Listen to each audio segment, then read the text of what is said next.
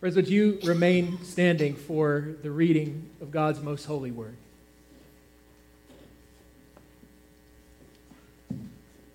Our scripture reading this morning comes from the Gospel according to St. Matthew in the 4th chapter. Then Jesus was led up by the Spirit into the wilderness to be tempted by the devil. And after fasting 40 days and 40 nights, he was hungry. And the tempter came and said to him, "If you are the Son of God, command these stones to become loaves of bread." But he answered, "It is written, man shall not live by bread alone, but by every word that comes from the mouth of God." This is the word of God for the people of God. Thanks be to God. Amen. Please be seated.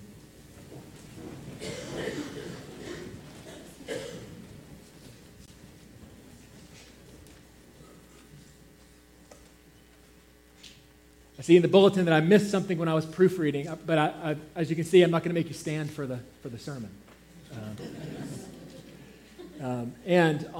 Speaking of standing for the sermon, I found out the hard way that if I don't have a clock, y'all might be here longer than you want to be. So don't worry, I'm not checking Facebook. I'm just going to set this right here so I'll know that I'm not keeping you longer than you want to stay.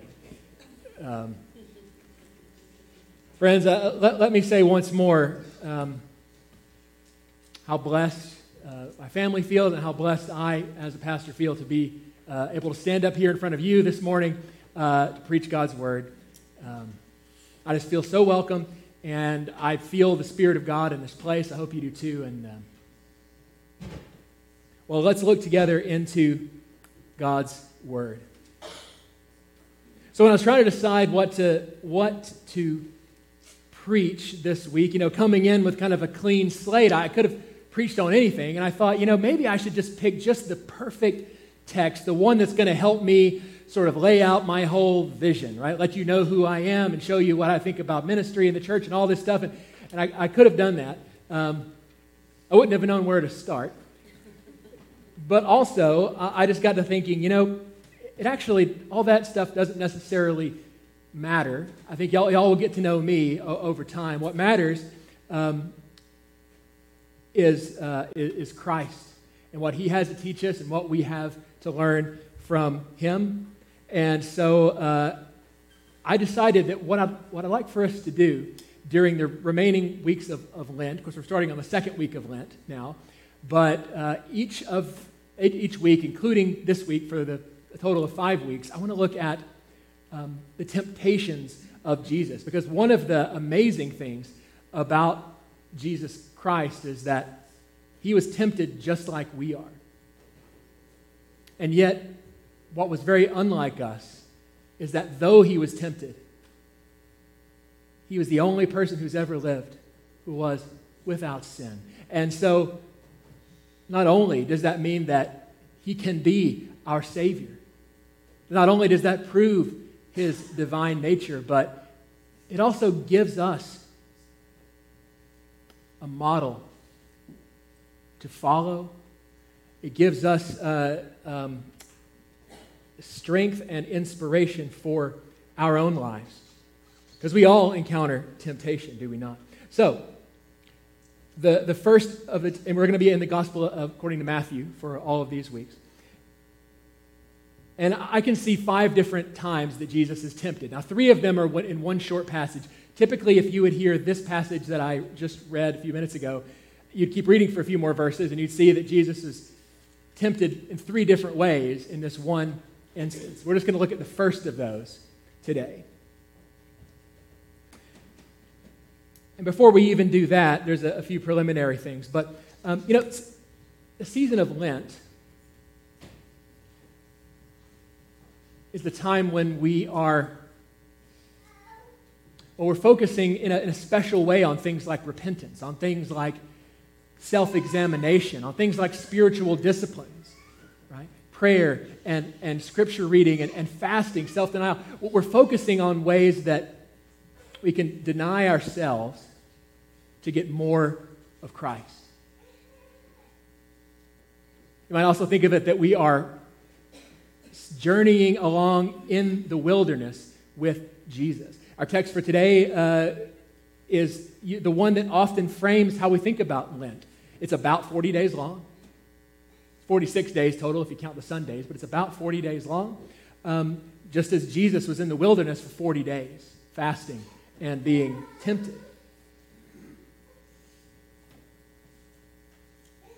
And so we're walking with him and we're learning from him. You know, one of the things that Jesus is doing when he's in the wilderness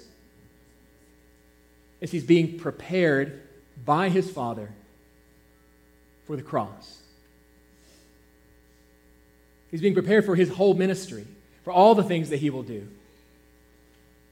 But ultimately for the cross. If you read any of the Gospels, all of the Gospels, you'll find that in each one, everything Jesus does takes him closer to the cross. It's pointing toward the cross because the cross is central to his ministry, to our lives, to everything. So in the desert, Jesus is being prepared for the cross. He's also being tested, if you will. You know, when I was a kid, my brother was he was the guy who was always outside, either building something or destroying something. Usually it was the latter. And I was a kid who was inside reading books. One of the things my brother liked to do is he liked to make things. He liked to make knives, and so he tried to learn how to forge steel, how to forge knives. I never really paid attention to it then, but recently I looked into it to see how do you actually do that? How do you actually forge steel to make a lump of steel become something like a knife, something useful? And there's a lot of steps to it. Most basic steps are you kind of basically make it into the shape you want. But then you do something that, to me, not really being a science kind of guy, that seems counterintuitive. Because you take that knife, that piece of metal, and you put it in a forge, and you heat it up really, really, really hot until it's just glowing with heat. And then what you do is you take it out, and you splash it down into usually oil, some kind of room temperature liquid. Now, to me, I've had enough misfortunes in the kitchen to know that something really hot and hard, when you put water on it, sometimes it doesn't always go so great, right? You end up with your pan is shattered, your coffee pot is ruined. Now you have to go find one that fits or get a new coffee pot, right? But for some reason, that I'm sure somebody in here could tell us, explain it to us what it is, but for some reason, when you heat that metal and then you put it down in that oil, it either ruins it or it makes it stronger. It might crack and you have to start all over, or it can become hardened and it'll hold an edge and it will cut and it will bend when it needs to and it'll stay straight when it needs to, and it becomes useful and you could use it for all kinds of things, for all manner of things. That's one way we could think about Jesus being tested in the desert, formed, shaped. Right? He's experiencing intense hunger. I can only imagine a certain level of loneliness.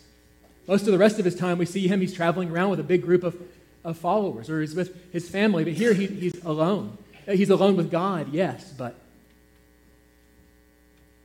he's alone in the desert, seeking God and being tempted, we read, by the devil. He's being tested. He's being put through that forge. He's being shaped by his Father into something. It's really interesting. If you look just before the story from today, at the end of chapter 3, what you see is this. Well, it's Jesus' baptism. Right? He's gone to John the Baptist, and John the Baptist has baptized him. And in chapter 3, verse 16, we read this. When Jesus was baptized, immediately he went up from the water, and behold, the heavens were opened to him, and he saw the Spirit of God descending like a dove and coming to rest on him. And behold, a voice from heaven said, "This is my beloved Son, with whom I'm well pleased." Can you imagine? The heavens opening in your sight, the Spirit descending on him as though it were a dove, so that he knows the Holy Spirit is with him? Can you imagine hearing the audible voice with your ears of God saying, "This is my beloved Son, you are my beloved Son, in you I'm well pleased"? Can you imagine that? I mean, this is the spiritual heights. I can't imagine something like that. And I don't know that if you can either, but I bet you can have something similar in your life. I bet for most of you, there's been some time when you felt so close to God for the first time. Maybe it was at summer camp. And for the first time, you experienced something. You understood something. You saw something you hadn't before. For the first time, you saw yourself in a different way, and you saw God in a different way, and you experienced something. Maybe you don't have words for it. Maybe it was something like a walk to Emmaus. And maybe you went in really not knowing what you were getting into, but by the end of those few days, you felt something you hadn't felt before. You felt a fire for God. And you wanted to go back home and go back to your church, and you wanted to make a difference in the world for Christ because Christ is counting on you. And you know that phrase if you've been on the walk. Or maybe for you, it was something very different than that. Maybe you were up on a mountain somewhere. I'm from Georgia. We have a lot of mountains there. And maybe you were up on the mountain and you were looking down across a valley and just seeing the vastness all spread out in front of you. And for the first time, maybe you didn't have words for it, and you just saw the grandeur of God's creation in front of you, and you felt as though we were this close to Him. Now, maybe it wasn't that dramatic. Maybe it was, I can't imagine what it might have been for any of you, but, and maybe you're someone who hasn't had that sense of closeness or intimacy or something with God yet. And I can tell you that if you seek it, it may not be what you're expecting, and it may not be what you would have asked for, but you will find it.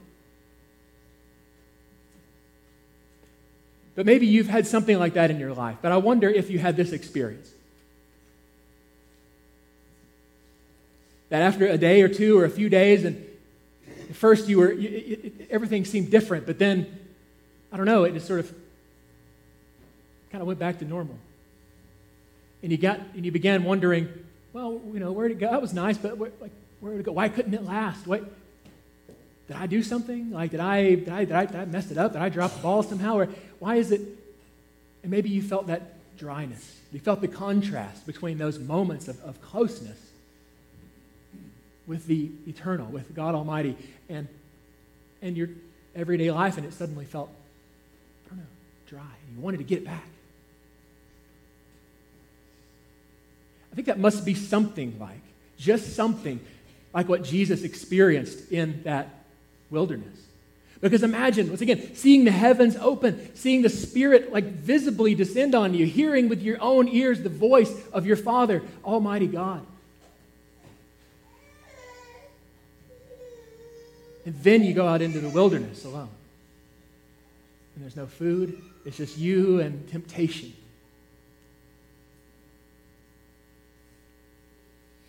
And so maybe you're in that place right now where you remember there was a time when you were excited about all of this, when you remember there was a time where it seemed very real, but maybe you just don't feel it anymore. And you wonder what happened. And now it could be that there is something in your life. Maybe there is some barrier you're putting between yourself and God. It's making it seem distant. Maybe there is something, some sin that's in between you that you're putting in your own way. But maybe not.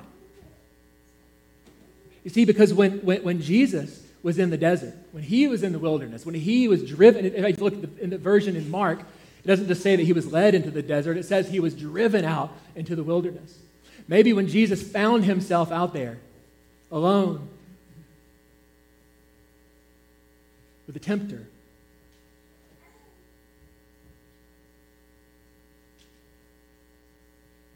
maybe you're like something like where he was. Because remember, he was being shaped for something. He was being prepared for his ministry. God was using this as a testing. His Father was putting him into the forge so he could be hardened and prepared to do everything that he did in the name of his Father and everything he did for us. Because remember, he was going to the cross where he would suffer and he would die for you and for me and for every person who would trust in him. Maybe God's preparing you for something.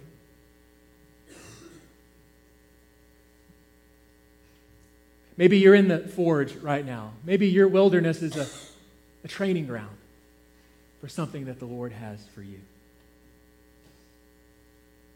I'm going to do it again. I'm going to have to skip some more of my notes. You'd think with a note card only this big of notes that you'd be able to get through it all in an amount of time. I got to discipline myself. Friends,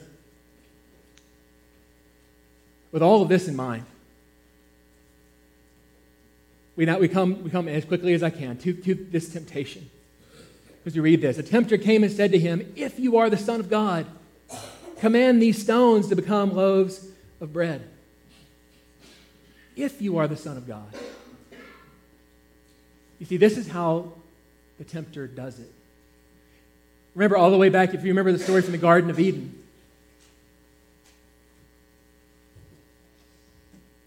And God has said to Adam and to Eve, you can have any tree that you want, just not that one in the middle of the garden.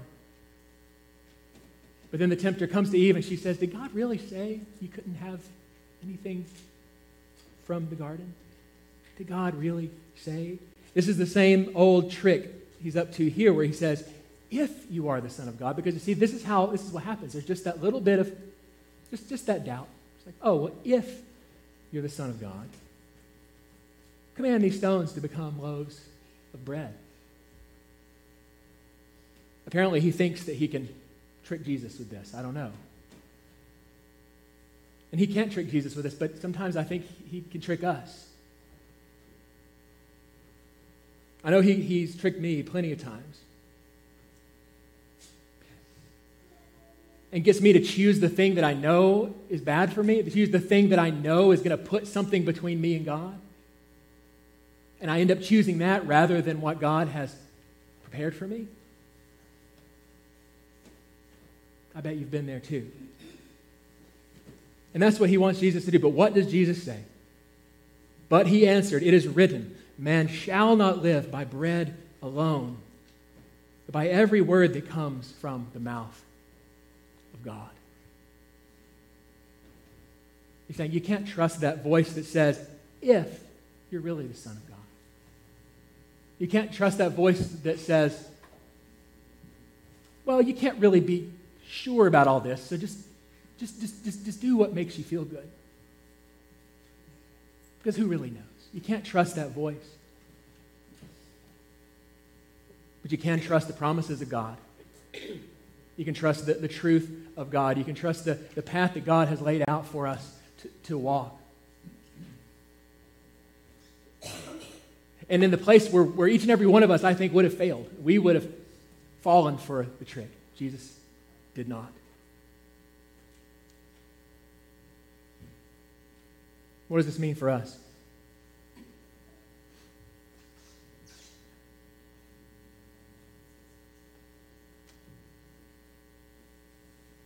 Friends, maybe you think there's no way that I can really ever live up to what God expects of me. There's no way that I